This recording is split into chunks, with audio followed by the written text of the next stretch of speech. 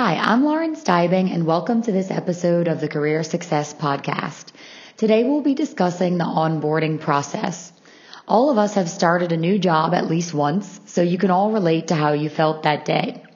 I'm sure you can immediately have a great or not so great feeling. The onboarding process is a key factor to the success of every new hire, and according to the SHRM Foundation, which is a nonprofit affiliate of the Society for Human Resources Management, half of all senior level hires fail within the first 18 months. I will be joined today by Ralph Neusser to discuss this topic and to give you some tips on how to make sure all new hires into your team are successful. Welcome, Ralph. Welcome, Lauren. Thank you for having me. Yeah, so I'd like to start off just by getting a bit of background on yourself, if you can tell us so the listeners understand who we're speaking with today. Okay, great. My name is Ralph Neusser. I'm 50 years old and have, of course, lots of work experience. I started my career in one of the big five of Andersen Consulting, which is now Accenture, as a change management consultant. And after 8 years with them, I joined different companies, so I needed some industry experience, some real experience, not only experience as a consultant. So I worked for companies like Krones, I worked for companies like a big German retailer, it's called Tchibo, and I worked for the FMCG company Danone in different HR and leadership positions. And I've also worked abroad, in Europe, and in the US and the UK. Right now, since 2006, so over 12 years now, I'm self-deployed. I'm running my own business and I'm mainly doing senior leadership development programs, assessments, and onboarding. And on the other side, I do organizational development, strategy, and corporate identity, which I would say is more related to hard facts, whereas the leadership development part is more on the soft part. Okay. Well, thank you for that introduction. And as I was mentioning in the introduction from the SHRM Foundation, that they wrote up a report that stated that half of all senior level outside hires fail within 18 months. From our experience in headhunting, that's definitely a crucial period. And I think if we look at the onboarding process and how that's conducted, I would love to get your insight on that and how that can be improved. So why is onboarding failing in your opinion, or what's missing in the onboarding process? Yeah, from my experience, I would say there are four major reasons. The first one is job was not as expected by the new hire. So when you're a new hire, you have a certain understanding of the new job. You are assigned for a certain budget, certain team, certain competencies in your team, and you may expect certain support like what are standard processes, IT, access to information, and so on. And when you're actually starting then on the job, you may find something totally different from what you have expected. For different reasons. I'll give you an example. One of my clients who signed the contract, in between signing the contract and starting the position, there were around 3 months.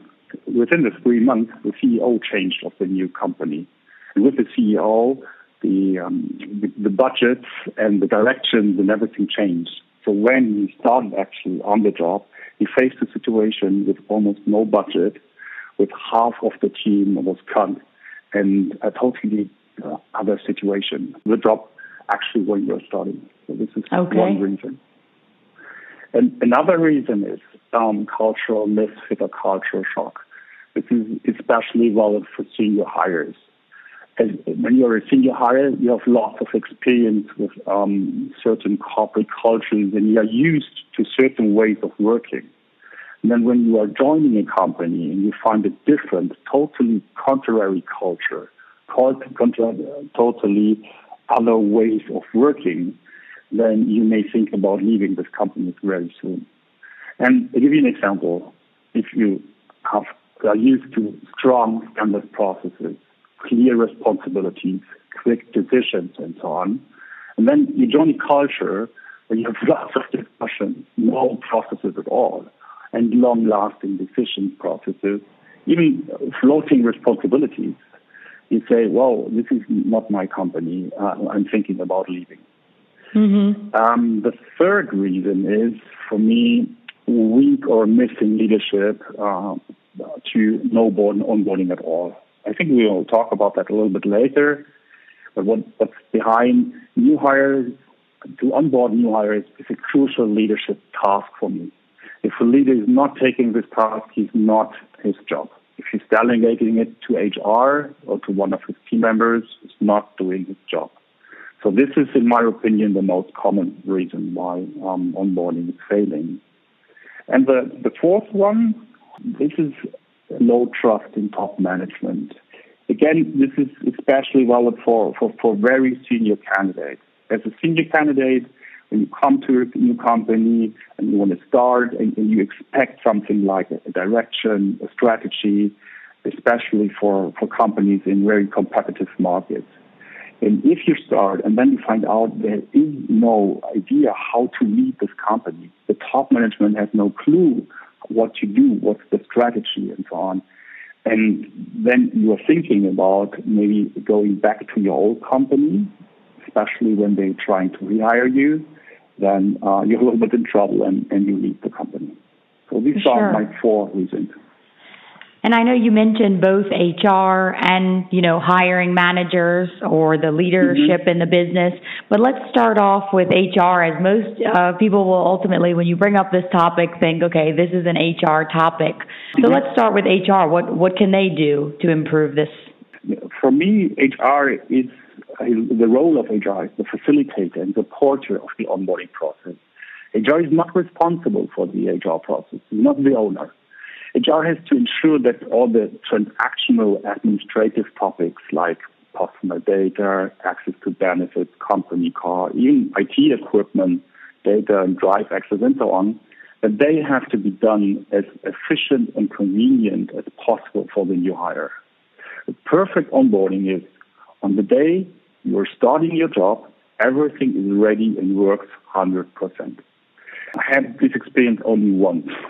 So I think most of the companies cannot promise this 100%.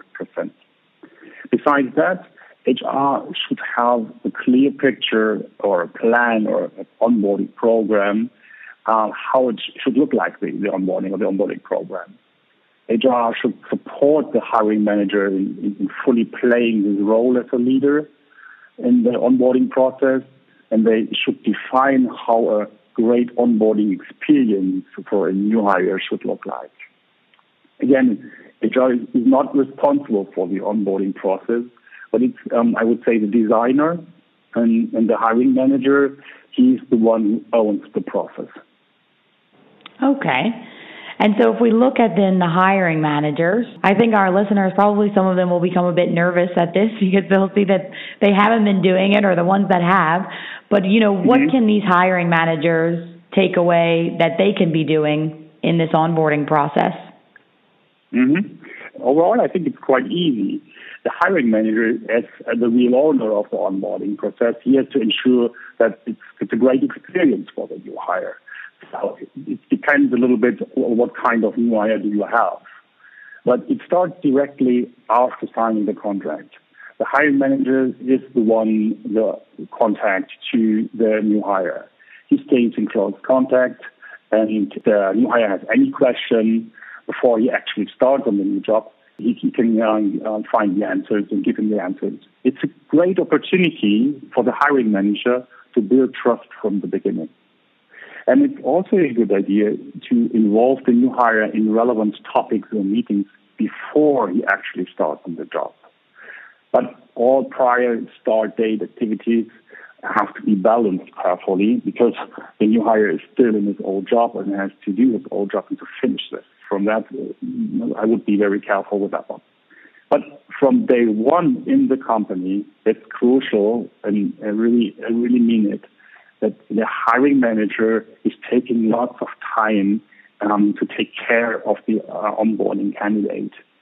And he should onboard him on topics like vision and strategy, about culture, about team, about the ways of working, about the do's and the don'ts, about networks and main stakeholders which are important for the new hire and his team and future career.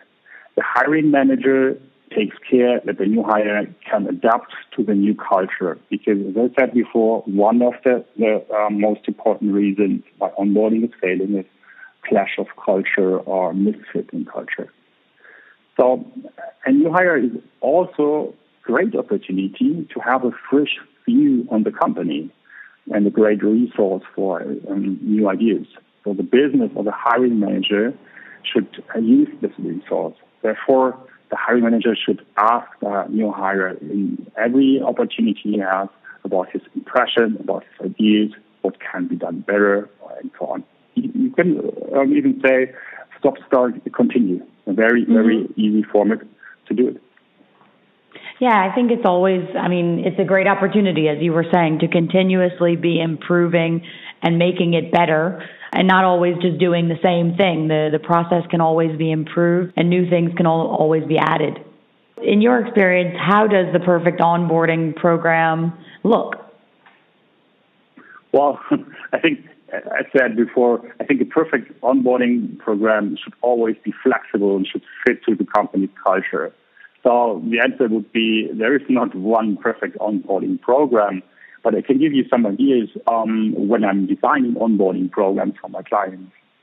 So before start, we already talked a little bit about that. It's very important that the administrative and transactional task has to be done 100% and ready for day one.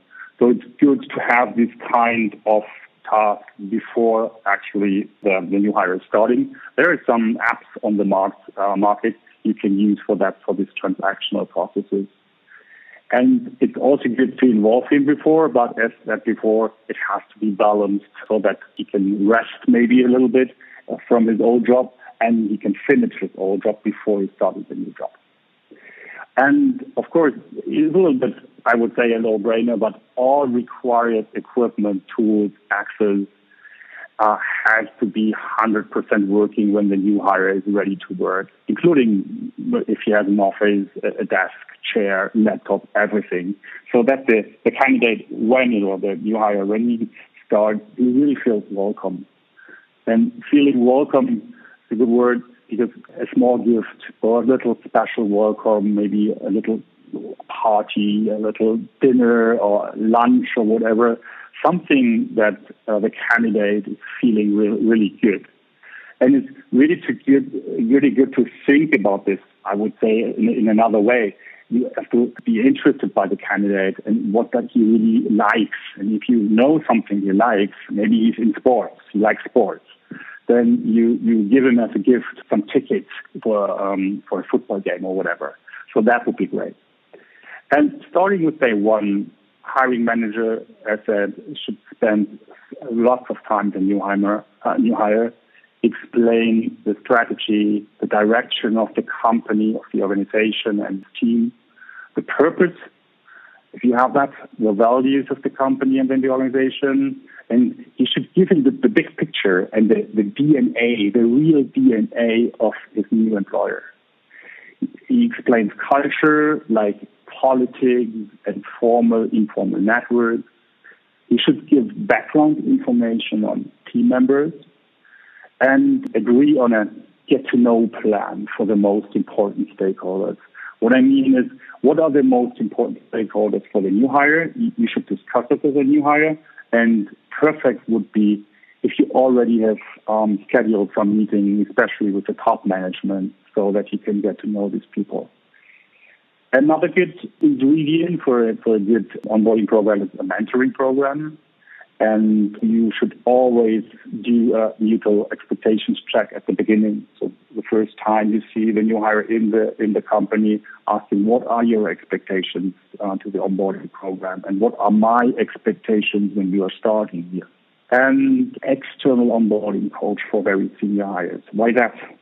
Because if you're a senior hire, you will have doubts. You definitely will have doubts about the job, about everything, what's going on, and you have questions. Maybe you have questions or challenges you will not go to discuss with your boss or your peers, whoever. You need somebody you can reflect with. And this is where the onboarding coach can do a perfect job. What else? Team building. You have to get to know your team. Maybe you do a get-to-know workshop. And you should also have a frontline experience. I'll give you an example. When I worked for the German retailer for Tchibo, the first thing what they did with me, they sent me 2 days in their shop, and I worked as a shop assistant. It was quite interesting for me to have this frontline experience, and I had a better understanding of the whole retail processes in the retail business. So these are some ideas I have. Well, Ralph, thank you for all of your input. I'm sure the listeners will have some great takeaways, and even if they implement, one or two of these ideas, every improvement is great. Thank you for having me in your podcast. It was a pleasure. Yeah, and for the listeners, I will link Ralph's LinkedIn profile in the summary. So if you have any questions for him, you can contact him directly, or as well feel free to reach out to myself on LinkedIn. And thanks for joining us.